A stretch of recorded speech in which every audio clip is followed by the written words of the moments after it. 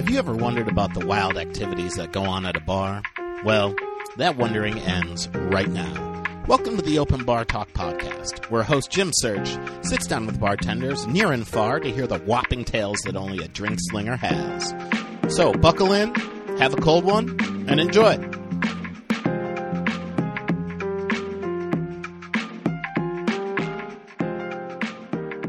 Let's do it. All right, y'all. This is it. We're doing this. It's real. It's happening for everybody. This is Open Bar Talk, episode 32. Very excited to introduce our guest in just a brief moment. Before I do that, I'd like to tell you where you can find this show. You go to Open Bar Talk on Instagram. That is a good place to find me and the show. If you want to email us, openbartalk@gmail.com. Every Thursday, I drop what I call saucy stories. These are the stories from my fucking wild drinking days. They pop up every Thursday on Open Bar Talk's Instagram page, so please go ahead and link up with that. If you want to find me personally, I'm at Jim Search on all social media. JimSearchComedy.com is a place to go. If you want to find the show across the podcast streets, you can find it anywhere: iTunes, Stitcher, Spotify, iHeartRadio. All the places you get your pods, you can get this one there. Rate, review, subscribe. Super important that you all do that so that the streets can find it. And the more people that find it, the more people that listen, and then the downloads go up, and then I can do this for a living, and I never have to look back. That is the plan. So, now that I've gotten that all out of the way, I am very excited to introduce our guest on this episode. Very funny dude. When I put the bat signal up in the air for bartenders to do the shit, when he chimed in, I was delighted. A friend of the neighborhood, very funny human being. I'm very pumped. Max Fine. How are you, sir? Hey, Jim. Ooh, this is so nice to be in. Are we in your studio? Everybody knows this is remote, right? Yes, you are virtually. Hell yeah. You're virtually in the building. Hell yeah, dude. It's beautiful here. I love being here. This is great. Thank you. Yeah, I mean, it's like you have the comfort of your home. However, you're at my studio. I was about to say, this couch feels very familiar. Yeah, it's almost as if like you are at your house. That's how accommodating I am to every guest. This is how podcasts have to go from now on. I don't want to travel ever again to do a podcast. I'm gonna be brutally frank. I really think this is for y'all who are listening. We are in the grips of one of the shittiest times of late. That being said, people don't go around and travel a lot, and it has revolutionized a lot that comes with the podcast world. And I see a lot of that happening in terms of how we're doing these. Right. That being said, you and I are 2 blocks away from each other. Yeah. Yeah, you're right. You're right. Yeah, you know what? I mean, I ain't trying to come check you. You are too far away. But no, I really do think that we are going to see a massive overhaul when it comes to this sort of thing. But it is a sign of the times, man. Yeah, man. So, without any further ado, this is a show dedicated to the world of bartenders, and I was very excited to hear that you have been behind the stick. That all being said, tell us about it. How did you get into the world of bartending? I mean, I started in fine dining, right? I was a server's assistant when I was like 15, 16. And then I started bartending in Georgia when I was 18, which you can technically do. You probably shouldn't. Because I was like 18 and they're like, you can't really try the wines or whatever. And it's all fine dining. And I was like, yeah, I know, but here we go. And so I'd be 18, like, no, you're going to want, this dry white wine, which at the end of the day, I had no idea what I was talking about. But at the end of the shift, everybody from fine dining restaurants always goes to the shittiest dive bar next door. Right. And just starts to get hammered drunk, right? So I was like 17 when I started drinking in bars. And by the time I was 19, they were like, why don't you just come work here? And that kind of led to me being like, ooh, hell yeah, I can go into work at like 6 p.m., leave at 5 a.m. and just work at shitty dive bars forever and make more money than I ever did in fine dining. Right. It was the most fun thing in the world until it's just, I think it's funny at like 21, I was like, damn, I think I've drank too much already. And I was, or like, fuck, I shouldn't have done this much cocaine. I'm 12. And it's, it's a weird thing to find yourself doing when you're that young and burnt out on it. And then I went back to bartending in fine dining, which that's where all the money is. If you get a good restaurant that you can make a lot of money bartending and you only have to work like 7 hours as opposed to 12. Right. And the tips are better because everybody has money. But at the end of the day, that was still less sustainable. And I wound up back in dive bars because it was more fun. Yeah. I mean, I think, to your point, it's like, yeah, fine dining, people are going to have money. But I don't know how much, I don't know what good a story you're going to get out of the world of fine dining. Oh, man, there are so many. Because the thing you forget about fine dining, the thing about like fine dining, someone's hiding something if they bring a date in to the bar at a nice restaurant. Mm-hmm. If somebody's at like the shitty, so I won't name the name of it, because for whatever, but I worked at a really shitty bar in Atlanta, that kind of got away as being a food establishment in, air quotes. Right. And they would be open till 3, 4 a.m. And then they'd have, what they called private parties where they'd just stay open till 6. And it would just be, industry people getting trashed. And nobody's hiding anything at a shitty bar you can smoke cigarettes inside of. But when someone brings a date to a fine dining restaurant and they don't get a table, that's always like, ooh, you are cheating on somebody's cheating on somebody. Right. And it's usually someone with money, and that's what gets really fun to watch what they order. And also, I think, I would imagine in those sorts of situations where like they bring a date, it's like a fine dining experience. It's like they both kind of look the part, like totally. They have the vibe and the energy of just like, we're trying to fly under the radar and, but yeah, coming here at the same time. So it's like, yeah, it's Atlanta. So like, it's fine dining in a city where it's a hub.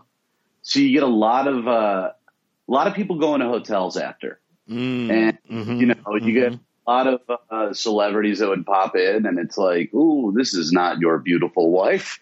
And it's always fun to see shit like that. But then if you're at a dive bar, it's like, all right, the fun here is watching someone, break a glass and threaten to fight somebody. That's fun and exciting. Whereas, I got to keep everything checked when this person's potentially going to give me a $200 tip. Yeah, exactly. Like you can't cut loose in the fine dining universe, whereas in the dive bar space, yeah, things can go super left, super quick.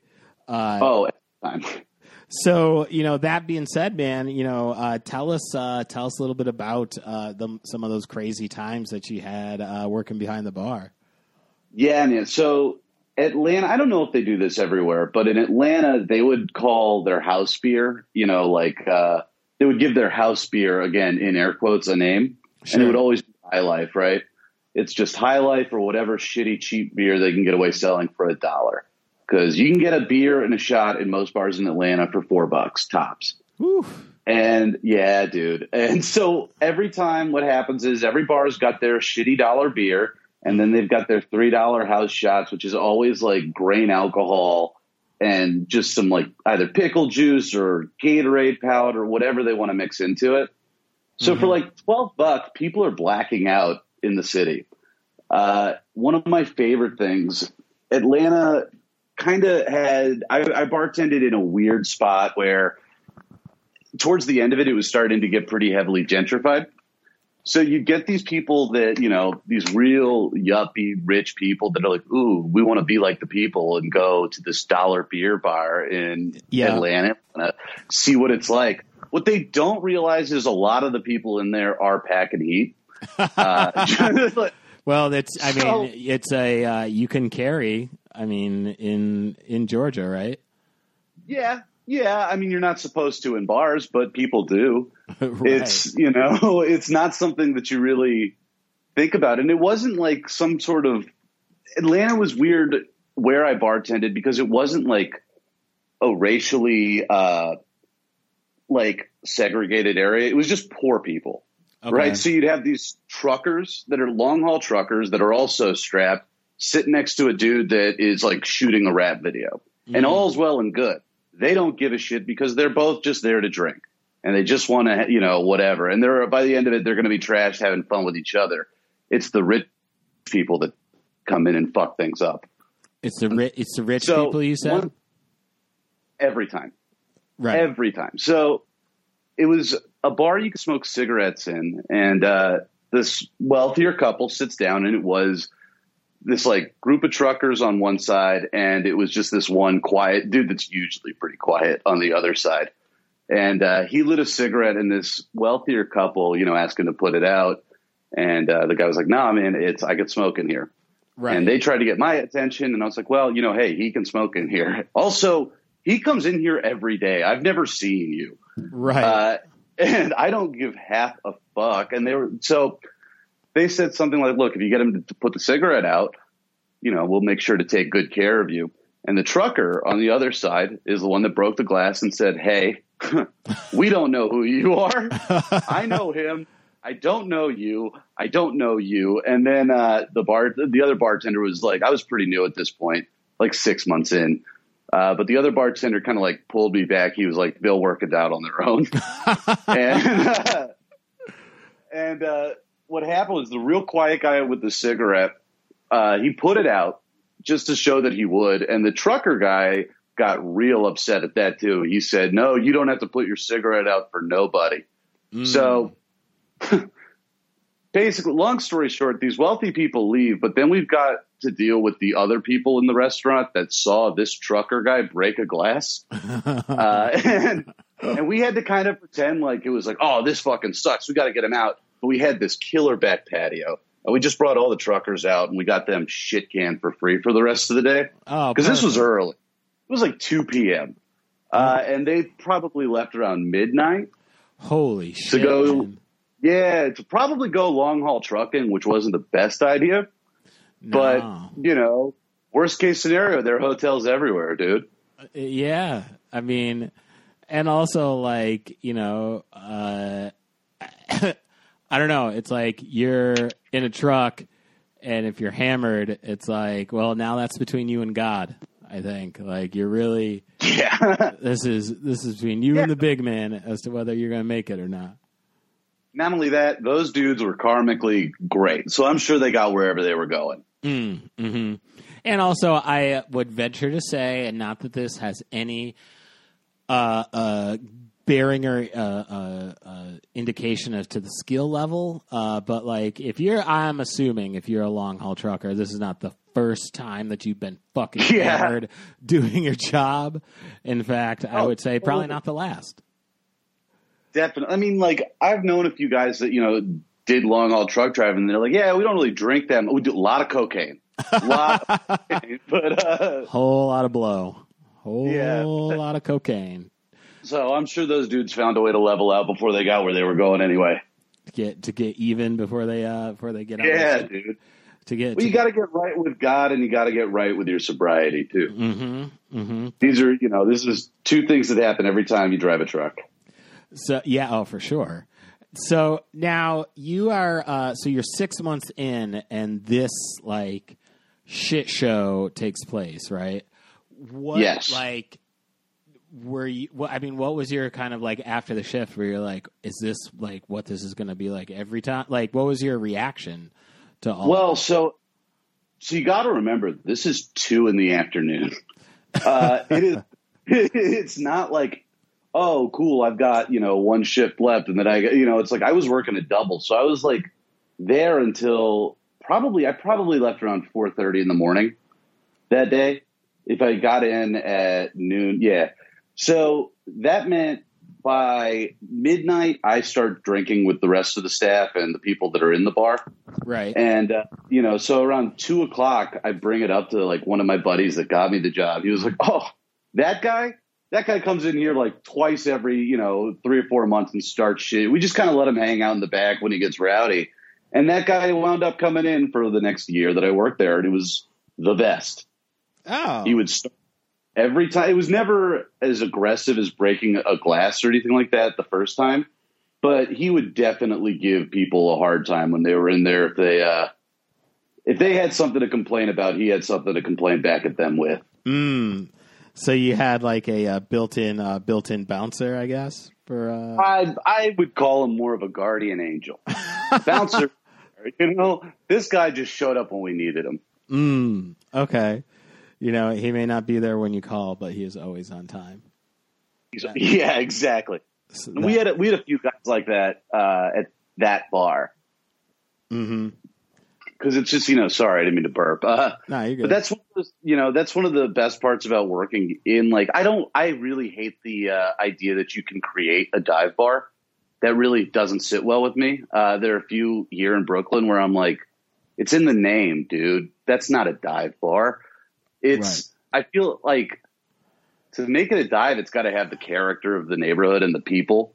Oh, it's got to have people, and that's the thing that I liked about the bars that I worked at is they weren't just like, fit to fashion dive bars. They were that way because that was kind of the base of the people that lived in the neighborhood.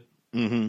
And so once that started to change, you could definitely feel it in Atlanta where people would start moving in, and there was not aggression, but there's definitely disdain for anybody that came into these restaurants bars to kind of just peek in and see what it's all about. Right. It's some of us don't have anywhere else to go. And this is our last bastion of a place to hang out, man. Yeah. Now, so how long were you in your first gig for? First one I was there for about 9 months. Then I went to a place that I was at for about a year. I worked at, sorry, go for it. I was going to ask you, was the next place you worked, that was a dive bar as well? Yeah. So it was kind of like the whole neighborhood that I worked in, it was never bad blood to leave one place to go to another bar in the neighborhood. Right. It was kind of there, and everybody knew each other in all the bars. So it was just kind of a constant trading of people. Mm-hmm. I worked at a few places more than once, it's always, that's probably my favorite part about the restaurant industry. It's not like an office job where people are like, what the fuck, you're leaving, or what, you have something better to do.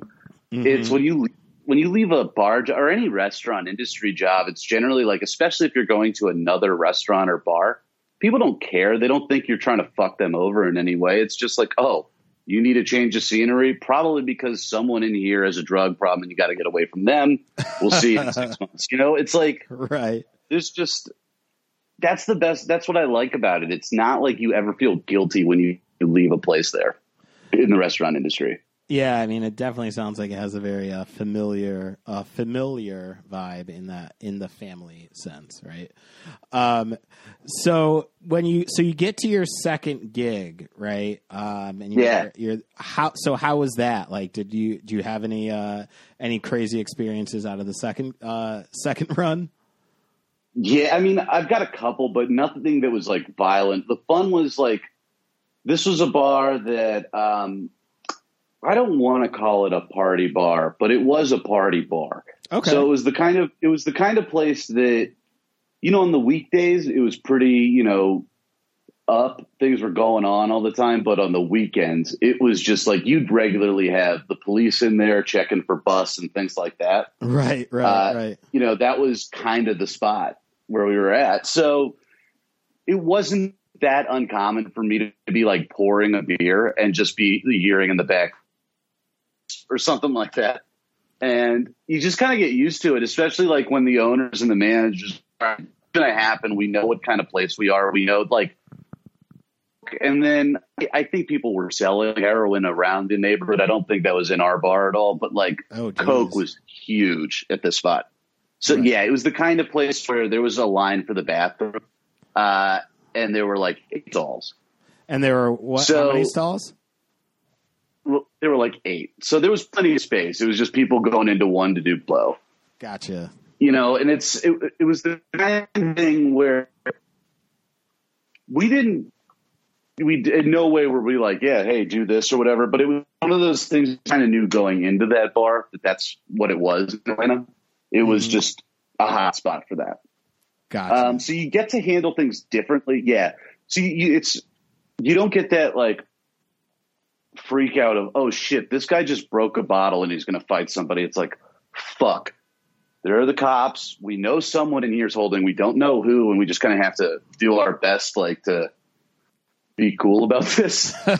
So it wasn't uncommon to just shut down the bar for an hour or so, while the cops would like check out everybody that worked there and everybody that was a patron there, and like for the most part, that was one of the few bar jobs I've had where the staff wasn't big on blow. Interesting. But everybody else who went there was. Yeah, and I think that kind of had something – like I was never a big Coke guy. It just wasn't my favorite thing. But I think that working there burned a lot of people out on it. Mm-hmm. You know, I think it's the same way – like some of the best bartenders I know are sober now. Yeah. You know, and it's just like I think at a certain point – not that these guys were selling Coke. Right. But I think at a certain point you kind of it's just not sustainable. Yeah. I mean, no party is. And it's like, I would think, you know, in this sort of vibe and dynamic, it's like, you know, how many, you know, like Coke loses its allure when someone comes up to the bar and they're a mile a minute and they're agitated and you're like, oh, fuck, this guy. Like, that sort of thing, right? Where it's like, this doesn't look fun at all. No, and it looks even worse when you're a fucking guy trying to get a beer and the bartender's like, yeah, man, yeah. What do you want? What do you want? What do you want? What do you want? And it's like, that's even worse. Yeah, right. I can handle a coked out dude that just wants, you know, a shot and a beer. But man, working with people when they're on blow is the fucking worst. You're never fast enough. They're never right enough. It's always, it's just like, it sucks. It's a nightmare. You're never fast enough. Yeah. They're never right enough. They're never right. No, it's true. It's like, hey, you're loading the dishwasher the wrong way. It's like, no, I'm not, dude. I know where these fucking glasses go. I know what I'm doing. You're just high out of your mind. Yeah. I can't. I can't imagine what that must feel like to be in that sort of world. Well, I bet you can. So have you ever worked in retail? I have, yeah. Okay. You ever closed the store? Yes. You know the guy that wants to get – it's like stores close at 9, so it's 9:40. This dude's pissed. He wants to get out the door. And then you've got that manager that's like, no, you didn't reset everything the right way. Visually, this is incorrect. That's the Coke guy. That's the guy that is setting up the fucking decorative shot glasses on the bar so they look nice. The next day, it's like, nobody fucking cares, dude. We got to go. Right. We've got to go. The sun is coming up. I'm tired of this. And I cannot be here any further. This is not what I want. Oh, no, man. dude. And it's like, it's also, you keep doing Coke, dude. Yeah, this is not helping the situation in any way, shape, or form.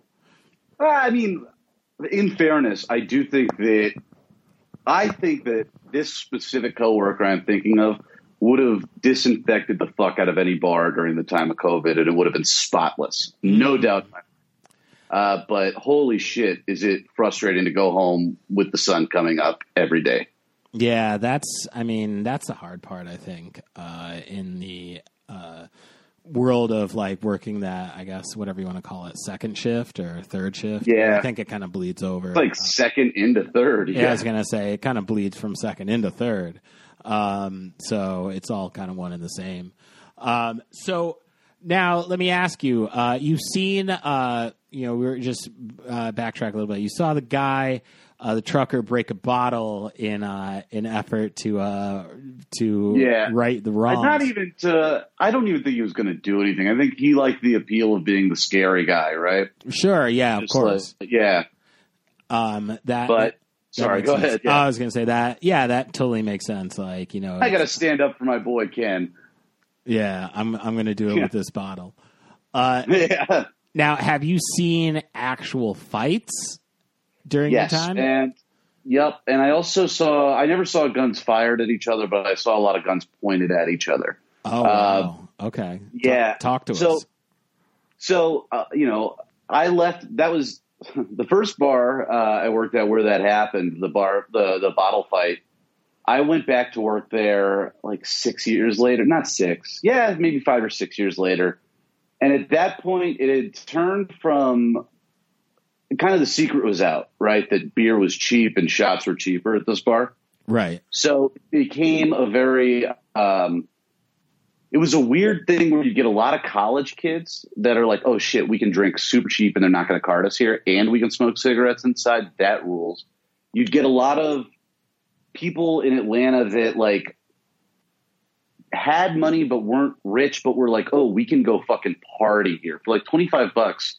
5 of us can get shit canned and we can just party all night. And that's what this bar was. Right. So something that kind of happened was, did you ever have Scout Mob? Scout Mob? This might have been I think it was spread out through a few cities, but it was kind of like the original version of one of those rewards apps. Okay. So you go to a website and you click on this coupon and that got you a free, beer at the bar I worked at. And that would get you in the door.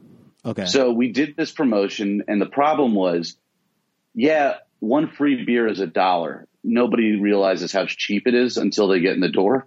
So everybody's getting bombed. This specific week when we did this promotion, it drew everybody in the city. So we had a couple of, local rappers that came in, and some of them are more well known than others. Right. And it was always a party. When those dudes left, it was the people that kind of showed up when they heard something was going on. Mm-hmm. And they'd get shit canned and they'd kind of start showing off. And, one thing would lead to another. All of a sudden I'd hear screams and on the other side of the bar, someone's got a gun. And I don't know if it's loaded. I don't know what's going on. But then this other guy pulls out another gun and they start like yelling at each other and screaming at each other and all this shit.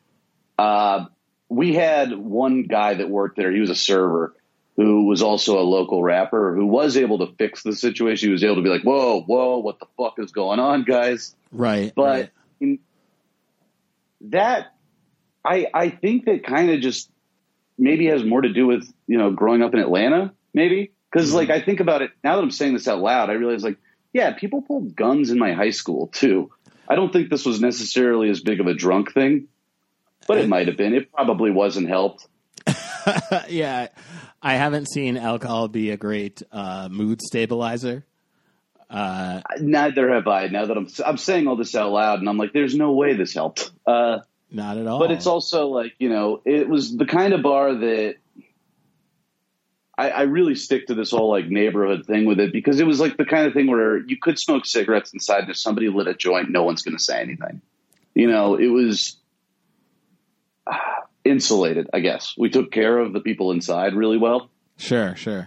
Because partially it's the tips, but at the end of the day, it's I know almost every single one of these motherfuckers in this bar at this point. They all come in every day. It's it's like Cheers with handguns. It's exactly like Cheers with handguns. It was because the thing was like I said, we had one regular who had a chair at the bar, this old trucker dude. And, he had a gun on his hip every day that he came into the bar, never pulled it, never anything. And his best friend was this guy we called Lieutenant Jim. Oh, you're Jim too. Yeah. Who was this hip hop. He was never clear if he was a rapper, producer or what, but Jim and this trucker dude would sit with each other and every now and then they'd put their gun on the bar. They both had guns and it was all right, hey, we're drinking tonight. Why don't you take this behind the bar, hold on to it. Oh my. For the most part, people were pretty cool, I guess. What I guess amazes me is from what seems to be a pretty sort of for lack of better words, cavalier approach to gun ownership that nobody's been shot. Where you? Yeah, well, because I know. I'm a pretty fucking hardcore anti-gun dude. Right. It's not my thing. But I'm also from the South where I have seen like responsible gun ownership Sure. and shit like that. You know, that is one of those like, you know, stereotypes that's definitely true about people from the South owning guns. But I think a lot of them are smarter about it than they are played off as. You know, Okay. these dudes were always like, hey, we're going to get shit canned tonight. We'll come back for this tomorrow. And, you know, it's like leaving your car at the bar. You're just leaving your gun. It's exactly the same. They're, you know, hey, at the end of the day, both can kill people. This is true. Well, I think one's specifically designed to do that, and the other one tries that to. That is 100% true. Yes. One's designed to get you to point A to point B. Right. And I don't think that that's probably a normal thing. I think it was really that we had this just like neighborhood of people that we all knew. Right. And it was like, you know, these two dudes I knew lived close enough where they walked home every night. But they were still like, hey, we're drinking. We should not have these on our person.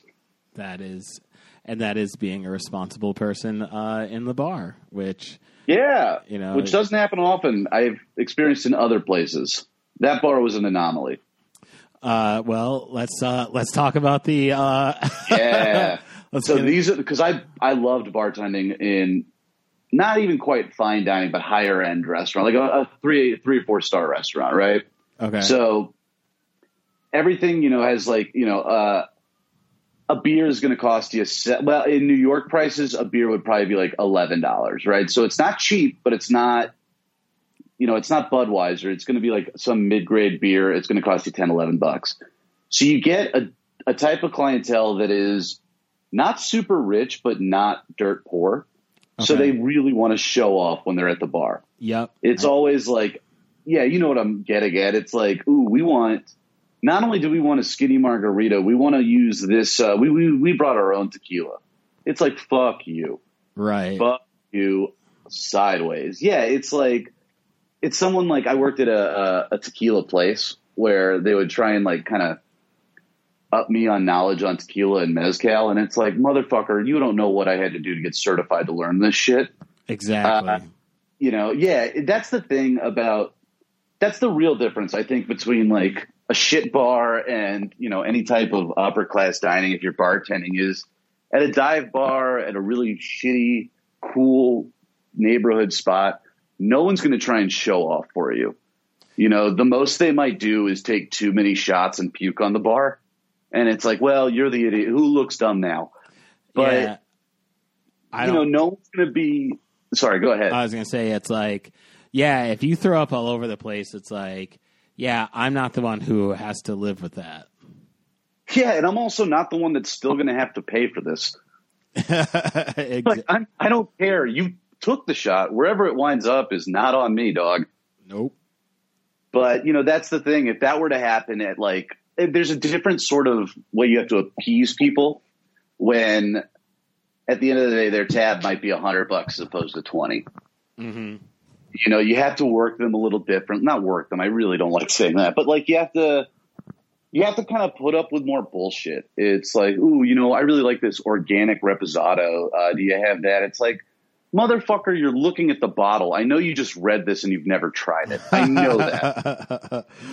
What? It's like, yeah, it's like you are embodying showing off.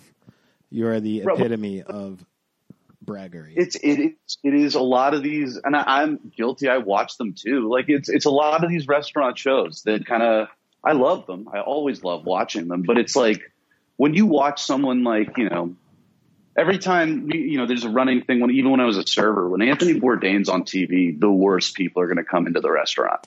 That's really what it is. You know, it's someone got a Groupon for a wine tasting class and now they want to come show that off at the low level, you know, 3-star restaurant that's around the corner.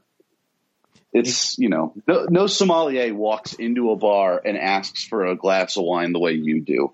Exactly. Like you're not like you're trying to flex, but you don't know how to flex on it. Exactly. And that's the thing. They're like, ooh, I love wine. It's like, I dated a sommelier about a year ago who strictly ordered beer when we went out. It's like nobody is as pretentious as the people that think that they know more than, a server or a bartender. Now, let me ask you, do you have of memory like the most pretentious moment you had working in the fine dining at the bar? Oh, yeah, man. I mean, and it wasn't even a drink. It was so I'm someone that likes to eat at the bar when I go out to eat. It's easier. I like it better. I like talking to the bartender. And generally, the people that were ordering meals at my bar, it's like, oh, these are people I can talk to. Like, they want something good to eat, but they also want to be alone or they want to talk to a bartender. It's like, these are my people. Right. I had one guy who he ordered. So we had like a duck dish wrapped in, what was it? It was like duck bacon, and it was really fucking good. But the guy tried to argue it was good. But the guy tried to argue that it wasn't duck bacon that was being used. And he tried to tell me that because he is from France and knows duck bacon. And I don't know. I have no idea if that's something that they do in France or if they're known for their duck bacon. But I just remember being like, I asked him, I was like, hey, man, I don't know. Is that something y'all do in France? And he got so mad. He was like, how dare you ask? I was like, hey, man, I get it. I'm just like, I know this is duck bacon because I have to walk through that kitchen every day when I go into the restaurant. Mm-hmm. I see what they're doing. I know this is duck bacon. And this guy took it all the way up to our head chef who, I mean, a chef never wants to be talked to anyway. No. From what I understand. Yeah. I worked in kitchens too. It's like, I don't want to talk to this fucking dude and tell him that someone thinks his dish is fake. And that's essentially what I had to do. And this guy wound up getting kicked out of the restaurant because the chef got so angry with him. And I was told I wasn't able to ask people where they're from anymore. So that was that. Which makes it very hard to bartend. Yeah, yeah, I mean, I feel like that is kind of like the big sort of talking point, right? Of like, how you get a conversation going. Yeah, man. Like, I mean, have you ever sat down at a bar, gotten a drink, the bartender's like, oh, you're alone, maybe you're traveling, maybe whatever. When you visiting, where are you from? Whatever. And they were joking, but I took it seriously for about half an hour before they told me they were joking. Yeah, that's yeah. But yeah, I mean, lots of shit like that in the tequila bar.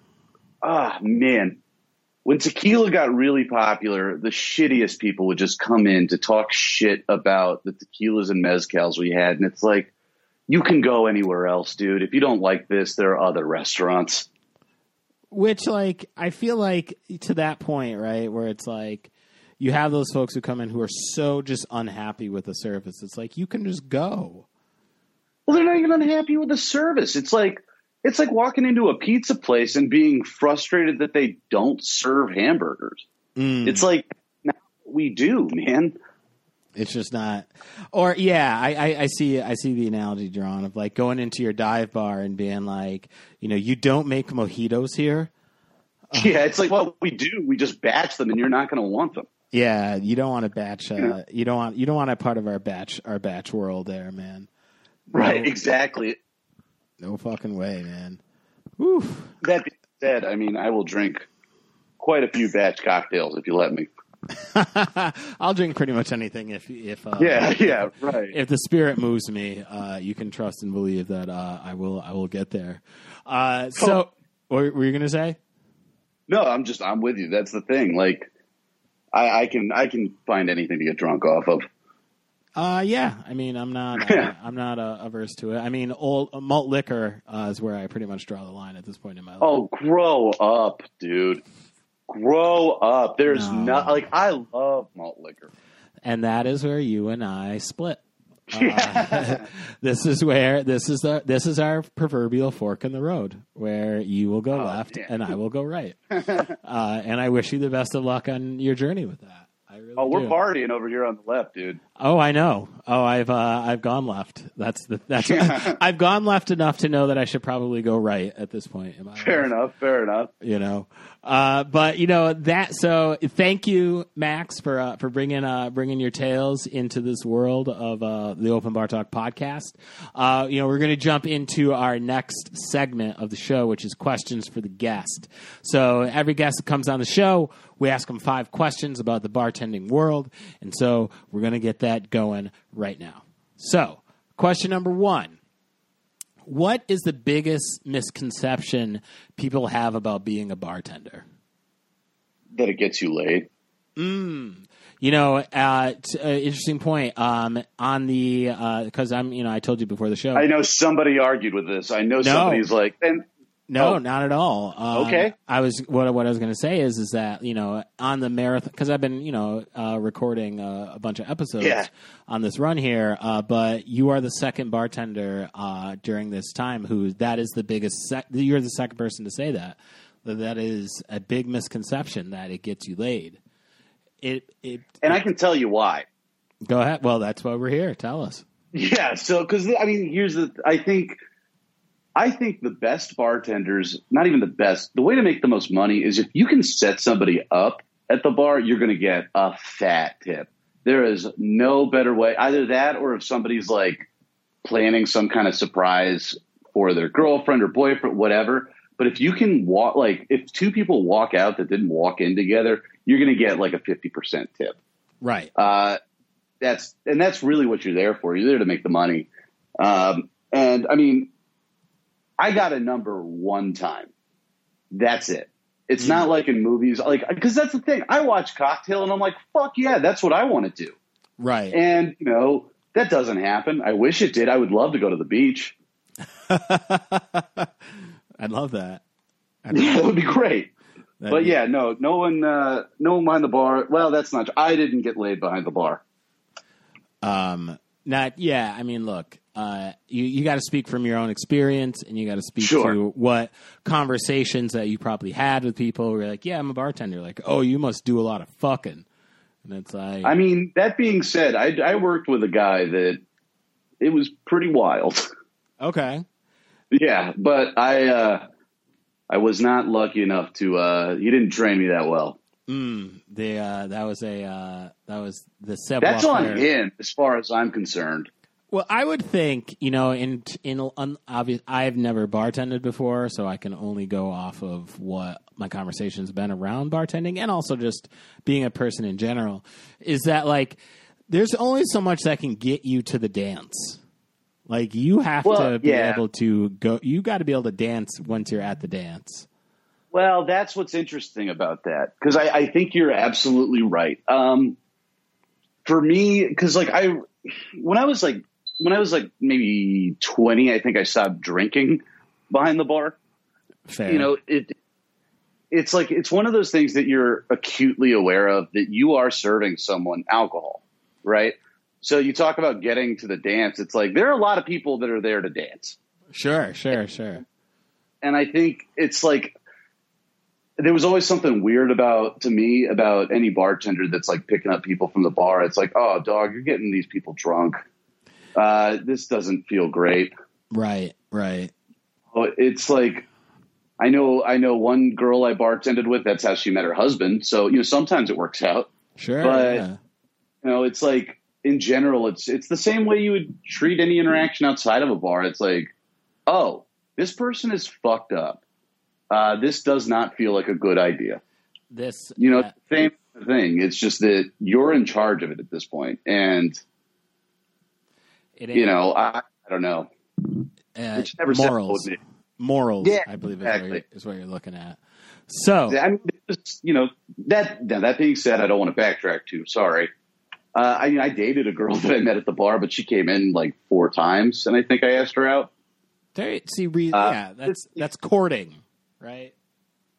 That's the thing. It didn't feel like courting because I just stood behind a bar the whole time. I did my job the whole time, and then it just appeared, and that was pretty cool. Sounds it. It sounds. Hey, look. Yeah. If I could pick up a date just by standing there, I would do that. So, just do your job, and you're going to find love. That's the thing I learned most in bartending. That's not true at all. Sorry. Next question. moving along. Question number 2. What's the biggest tip you've ever received as a bartender? It's true because, well, percentage-wise, I guess the biggest like exaggeration would be like every now and then, to put it to scale, you get like $100 on a $10 tab or something like that. Right.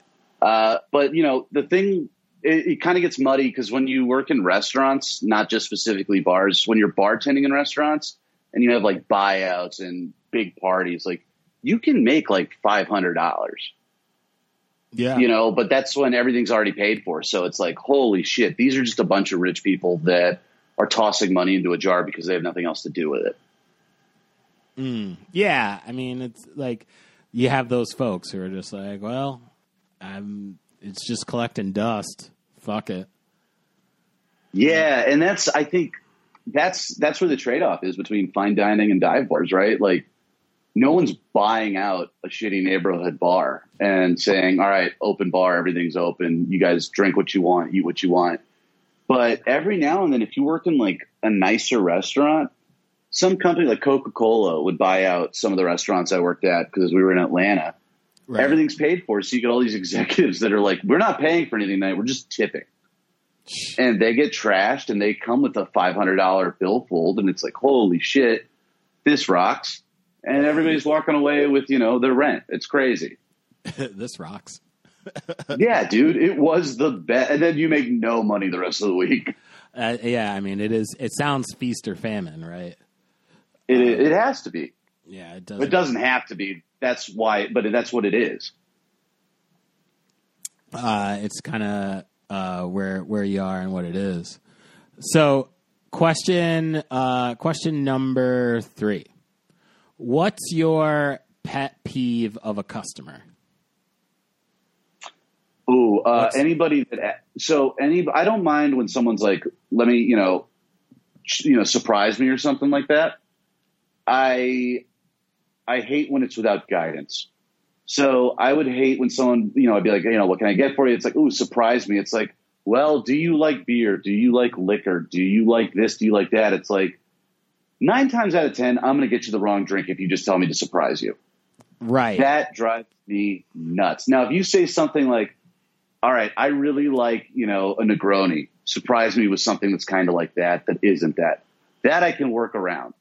It's just the idea that I'm supposed to read your mind and know exactly what you like. You're not my friend. I've never met you. It's like, I don't know you. It's like, yeah, it's like, if somebody's like, it's the same thing I would ask, like, if someone's like, surprise me with a beer. It's like, all right, well, I would always ask, do you like shitty beer or do you like expensive beer?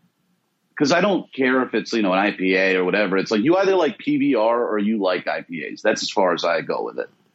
And that I can work with. But if you just say, like, make me a drink, it's like, fuck you, dude. Yeah. I'll give you a glass of milk and you can leave happy. I will give you a glass of milk and a smile. Yeah. All right. So, question number 4. If you owned a bar, what would you name it? Titties. That's not true. No, no. Sorry. Question 5. Right. No, I'm just kidding. Yeah, fair. Keep going. No. Yeah, fuck it. Well, let's call it Titties. Yeah, it's your bar, man. But it's gonna be spelled TIDDY''S.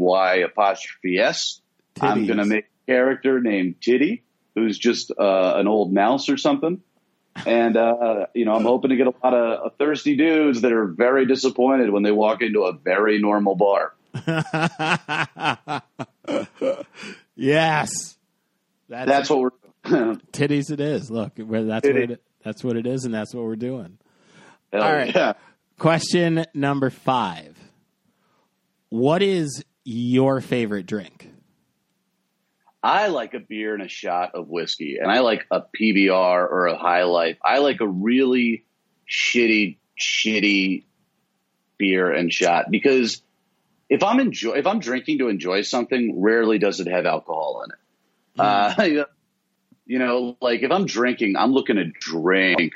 That being said, I have a tattoo of a margarita on my ankle. I think margaritas are the most delicious thing on the planet. I have drinking them all day, and I've forgotten whole days that way, so I don't anymore. But yeah, probably there's a margarita at a bar in Atlanta that they do it right. It's hibiscus tequila, grapefruit, lime juice, simple syrup, and a little bit of Saint Germain. It's delicious. That does sound really good. It's the best, especially in the summer. Yeah, I was going to say that's a very summery vibe. It's perfect. All right, so that is our questions for our guest. Thank you so much, Max, for bringing that into our world.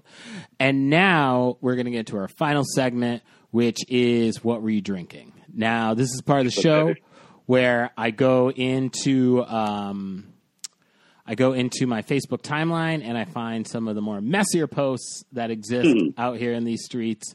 And it is up to you, as someone who has watched someone drink across all sorts of venues, etc., what you think these people were possibly drinking. Do I get their names too? No. The names have been redacted, clearly, for obvious reasons. Yeah. But you can get clarifying questions. Is it a guy? Is it a girl? Okay. Is it what time of day? Also, people have asked. Okay. So just know that that's on the table. Perfect. All right. Are you ready? Let's do it. All right. Here we go. Another successful month. Probation check. Oh, you already told. Oh, never mind. Whoa. Okay. You gotta, Max. You gotta let me get. I was so excited to be like Pinot Grigio, but keep going. Sorry. No. I mean, yeah, man. You gotta. You're. What a curveball! I was gonna say I appreciate your enthusiasm. Believe me. Yeah. Whoa. But we'll kick it from the top. All okay. Right. Another successful month. Probation check. One more class. Motherfuckers better give me my diploma.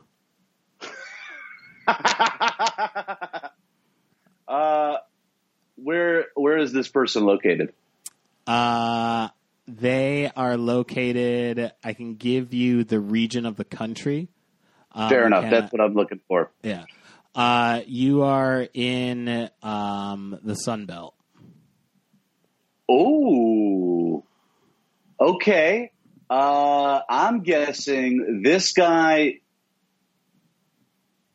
Ian J. Splash of soda water. Ian J. Splash of soda water. Yes. I love it. That's what my guess is. That's a fair brown liquor. This is there is a lot of there is some aggression involved here. They want the diploma and they want it now. So because it's not quite. I feel like Hennessy is for the diploma ceremony, but the E&J is for right before that. Yo, that is fucking spot on. Yeah, dude, it's your pre-Henny. It's your pregame. It's the pregame to the Hen Rock. You got to do it. You can't go straight to the head with Hennessy. That's crazy. Yeah, that's that you're asking a lot of the viewer of that. Yeah. You're asking for everyone who's watching, that's a commitment that some people may not be ready to make, and it's not fair of you to ask them to do that. But that's the thing. If they're drinking the Hennessy, then it's clear the diploma's been received. Mm-hmm. I think that's the thing. If you do that before, people are going to be congratulating you for something you don't have yet.